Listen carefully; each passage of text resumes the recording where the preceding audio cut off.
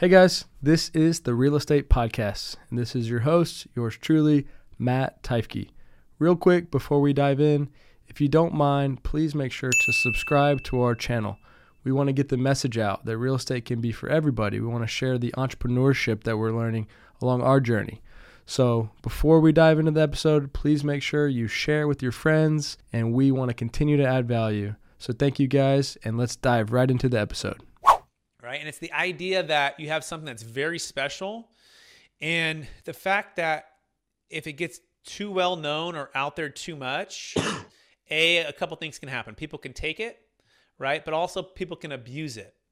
And what happens if they abuse it, the IRS shuts it down.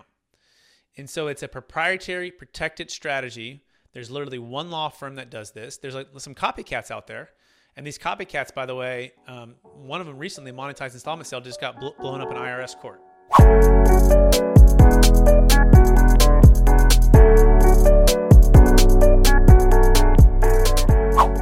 All right. Welcome to the Real Estate Podcast. My name is Matt Teifke. Excited. Brett Swartz here, commercial real estate expert, tax expert. Thanks for coming on, man. Appreciate you making some time here. Thanks. Yes, Matt. Appreciate the opportunity to share some value, drop some value for your listeners. That's great. So what we like to typically do is go quickly kind of through people's background, how they got to where they are today, and then shoot you with some questions here and there and just provide real value like you mentioned. We're all real estate entrepreneurs, investors here, and obviously the tax side probably doesn't get talked about enough, but is probably more important than any of it. So I'm excited to sit here and learn as well. But if you can you kind of walk us just kind of quickly through your background and how you got to where you are today? Yeah, so I had the privilege of an opportunity to grow up with some amazing parents who helped instill in me a love for real estate at a young age. We were in the Bay Area, kind of Silicon Valley area, building and owning rentals and properties. And so my brother and I picked up a hammer at a young age and drove bobcats and put up drywall and saw the ability to build something and see cash flow and see appreciation. And so I always wanted to be in real estate at some point and kind of be an entrepreneur like my dad was as a developer. And I took that love to college, and I studied business, and also had a chance to take an internship at a place called Marcus and Millichap, where I learned how to take kind of the hands-on sticks and bricks development into the underwriting, negotiating, brokering deals of particularly multifamily in Sacramento. And so that began my journey of the 1031 exchange and different tax deferral strategies and ways to create and preserve more wealth by helping clients do that with buying properties. But it wasn't always easy. That was 2006 when things were pretty easy as a broker. And then things quickly took a turn in 2008. And I don't know if you've ever been in a place, Matt, where you're so scared, you're not sure how you can provide for your family, or that's where I was. I was newly married. I had our baby was on the way, and I found myself making next to zero in commercial real estate brokerage, because of the crash, right? It's a 2008 crash. And we're scrambling and seeing kind of ways to make this thing work. And so I did what every good commercial real estate entrepreneur want to be or broker want to be. You get a side hustle, right? And that side hustle was at Cheesecake Factory nights and weekends, working 60, 70-hour weeks. And so by day, I'd make cold calls, try to solve problems, negotiate with banks on behalf of clients, try to also decipher what went wrong in this whole run-up and what we could do better in the future. And by night, I'd work at Cheesecake Factory to keep the lights on. And we also moved my brother to a small condo. I got a couple other side hustle jobs over a 2-year period of time. But during this period of time, my clients were also going through their financial struggles, and their values of their properties that they had purchased were now much less. Some of their debt services were too big, and they were negotiating or losing it to the bank. So some lost half, some lost all.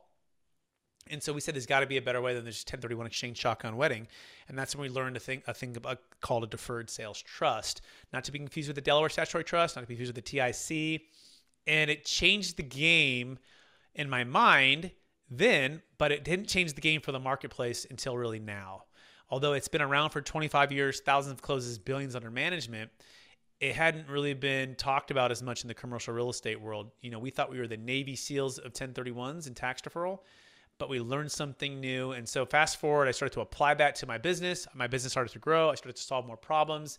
And I was able to retire from the Cheesecake Factory. And now I'm coming out with a book with Kevin Harrington from Shark Tank. He's in one of the chapters here, and a number of other really smart, sophisticated people.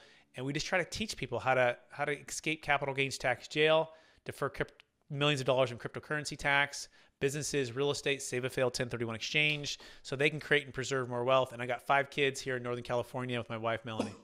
I love it, man. It's super cool. So you said, if I caught this right on the 1031, you kind of said shotgun wedding. And am I thinking of this correct? It's like you get this deal done, you got to go get the next one done quickly.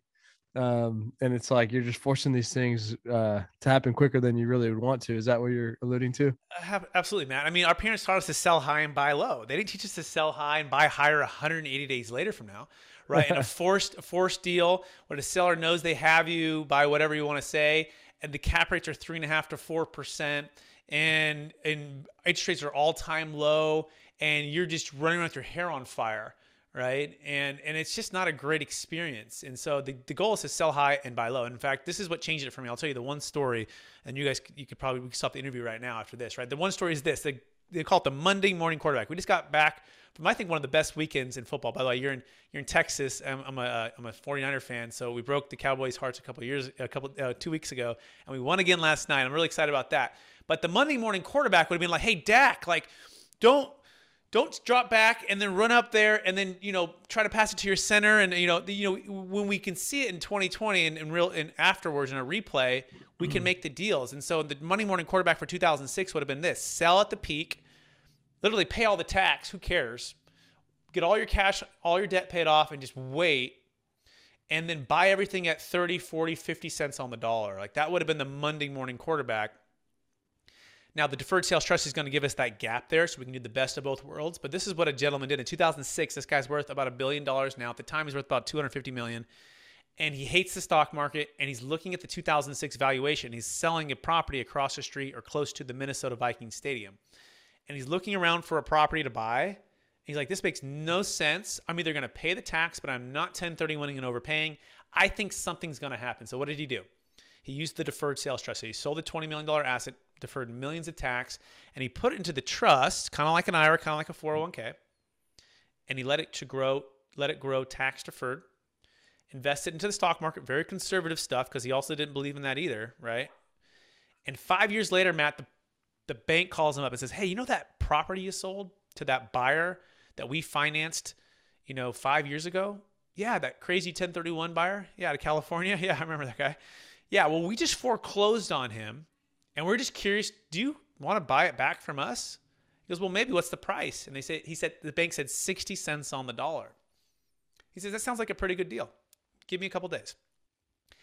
He reallocated, the funds in the trust into a new LLC, and he bought it at 60 cents on the dollar, all tax deferred. So my mind exploded and said, oh my gosh, that's Netflix. We're doing Blockbuster, everybody.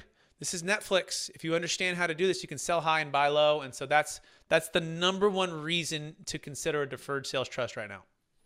So walk us through the the general structure. Like, is there timelines that are involved in here? Like, what exactly is it? If someone knows nothing about it. Yep. So there's no timelines in regards to the 45-180, right? Like the 1031 equal or greater value, equal or greater debt, has to be investment like real estate. It's like going to Blockbuster on a random Friday night 10 years ago, Matt, and you saw that movie at the end of the aisle and it had the cardboard box. But right before you get there, someone else grabs it and you're like, what the heck? Like, why isn't like unlimited movies, right? Why do I have to drive in the snow or return it within 3 days and it's not rewound? And, Netflix came in and said, hey, we're going to get rid of all of that. And you can never have to return it. Yeah, there's some ongoing fees. Well, that's like the difference between the 1031 and the deferred sales trust. 1031 exchange is very restrictive, very, very non-flexible, doesn't work for anything besides investment. Real estate doesn't work for cryptocurrency, business doesn't work for artwork, collectibles, public stock, private stock. The deferred sales trust, on the other hand, works for any asset of any kind. As long as it's $1 million net proceeds, $1 million gain on the asset, it works for all of those, but there's no timing restriction. You can go back into stocks, bonds, mutual funds, hard money lending, ground up development. We had a client who just sold a $2.6 million business in Alabama, and he's building 70 multifamily units in Tennessee. He's dollar cost averaging into different investments, and he's diversifying his wealth. And so the 1031 exchange has the restrictions, the deferred sales trust. We do need to set it up prior to close of escrow. So we got to make sure that we got everything in place prior to. But besides that, there are 10-year terms. What's happening here, Matt, is you're becoming the lender. So if Matt wants to sell an asset and the asset is worth 10 million of cryptocurrency, let's say you bought it for 10 grand. You bought this NFT for 10 grand and you're like, man, I hit it out of the park here. But you're like, I think this is pretty volatile. I think I want to get out. Matt could go and sell to somebody, the market and pay all that tax, or he could form a trust, transfer the coin or the NFT to the trust, and then the trust exit. The trust establishes a new basis, and what happened to you is you became the lender. You financed the trust 100% of that 10 million. The trust exited at 10 million, but bought for 10 million, so it's taxed. There's no tax gain on that. And what you're left with is a promissory note, and that's really the magic of this. It's just a seller carryback. It's a creative way of doing that. And it's a 10-year. You said it's a 10-year term. Yeah, 10-year term, and after 10 years, you can renew for 10 years, renew for 10 years, renew. You can pass it to your kids. They can keep it going. And you can go from real estate to real estate right away. Yeah, you could literally sell. And the reason you would do that and go real estate to real estate is because you can get a brand new depreciation schedule. In a 1031, your old depreciation travels. So that's like why it's blockbuster, because you're like, wait, I want depreciation to offset my cash flow. Now, you don't get the full depreciation. You only get 80%. But that's a powerful way to unlock deals for someone who owns the best thing on the corner for 40 years. You're like, well, why don't you do the deferred sales trust and go buy another property and get a new depreciation schedule to offset the income tax that's coming in on the property, right? Yeah. So that's why it's also Netflix. And these are all the things, like every time you're like, wait, it does that, it does that. You're like, well, it's too good to be true. Like my CPA would have known about it, which we can talk about that if you'd like. So, I understood that the like the DSTs would allow you to not be forced into buying something like overvalued with real estate, but then it's like this: the deferred sales trust lets you buy stock and then get back into real estate. So it's like a hybrid of like all the negatives of 1031 and the DSTs put together into this new like tax vehicle. Is that accurate? It's a good way to put it. I'll give you some of the advantages of the 1031 here as well, but we have to call it like the Swiss Army knife of tax deferral, right? Where you have the 1031, it's like a hammer, right? It's like, boom, just do you have to do this? Like, boom. But well, sometimes you need a screwdriver. Sometimes you need a hammer. Sometimes you need a Swiss Army knife, right? So what do you want, right? And that's the biggest thing. We ask the client, like, what do you want? Do you want to overpay for property? Do you want to be forced in the 1031 shotgun wedding? Do you want to not diversify, not have liquidity, not have diversification? Then go with the 1031 hammer, right? Now, if you want a stepped up basis, this is really important. And one of the best things the government still has for us is if you own real estate and you die, your kids get it with a stepped up basis of which they can walk away capital gains tax free, which is amazing, right? This scenario, you've given up ownership, right? And you became the lender. So there's no stepped up basis. However, your kids can step into your shoes and they can continue to go and keep tax deferral, right? Keep it going for as long as they want. So that's the main thing for the 1031. And also, too, if you find a deal, and I do 1031s. I've sold over $100 million in commercial real estate. I'm a multifamily broker, started at Marcus and Millichap. I love 1031s when it's a buyer's market. But guess what? Not every tool is for every market. Yeah. Right? Not every tax rate is for every market. And that's the point here. Like, don't listen to old blockbuster methods for markets that aren't telling you there's deals to buy. Like, would you buy this deal, Matt, based upon the intrinsic value if it wasn't for the 1031? If the answer is even no or even hesitating, then don't do a 1031, right? Stick to your guts and say, this is crazy. I am not overpaying for this property. I'm going to put it in the deferred sales trust, and I could buy it tomorrow or day 181 or 2 years from now when this guy gets foreclosed on. But it's that patience, right? It's delaying gratification for that deal. It's taking the long game, the strategy behind it, right? And looking at it longer versus just buying it. Does that make sense? Yeah, it's great. I really like it. I guess the two things to touch on, what are there any negatives? Like what's Yeah, the biggest thing to overcome is who's this third party unrelated trustee? That's me, right? Like, and I'm loaning it to this trust. Yep. And like, is my funds safe and protected? And the answer is yes. They're never commingled. They're never with my personal bank accounts. We use third-party financial advisors, very large with TD Ameritrade, Charles Schwab. I'm not the financial advisor, so that's all protected. Big banks, right? That's so you got to kind of get comfortable with that. But it's not unlike like an IRA or custodian, right? They still have to sign and approve of all investments and movement of funds, but I also do as well. So you've got to understand kind of that relationship, but it's also like a QI company. The QI company has to sign off. It's kind of like a long-term QI company. So once you get, okay, yeah, that's Brett. It works. It's legal. It's protected. Or the next thing would just be fees, right? Fees are always in consideration. You got to make sure your return on investment makes sense. And so the fees, about 1.85 to 2%, based upon the AUM that hits the account. So let's say it's $1 million. It's about $20,000 a year in recurring fees, right? For as long as it's in the trust. And there's a one-time fee of about 1.5% to the tax attorney. That's my business partner. And they pay that one time at the close. And so you got to make sure that asset has enough liability to defer. That's why we have that $1 million, $1 million net proceeds, $1 million gain to make it worthwhile. But once you get past that, you go, okay, yeah, this makes sense. Those are really honestly the two biggest ones that come up the most. That's cool. Thank you for explaining that. And then what is it that you kind of alluded to? Why is it that, CPA and the tax accountant's not talking about this? Why do they not know about it? Yep. And I'll use this story and tell you about the edge of the coin. Okay. And so I'm going to start with a gentleman named Bill Gross. You may or may not know Bill Gross in the commercial real estate world, but he's very, very well known in the financial advising world. He's kind of like a Mark Cuban slash, I wouldn't say Warren Buffett, but he's like securities, finance. He's with a group called PIMCO, Matt. Okay, PIMCO is one of the largest wealth managers in the world. And he and a guy named David Young ran PIMCO from 80 billion to 1.2 trillion like 20 years ago. Like they're like rock stars, very smart economists, smart people. Okay, now they get approached with stuff all the time. They're very skeptical, right? And in fact, they dismiss and just say no to most things.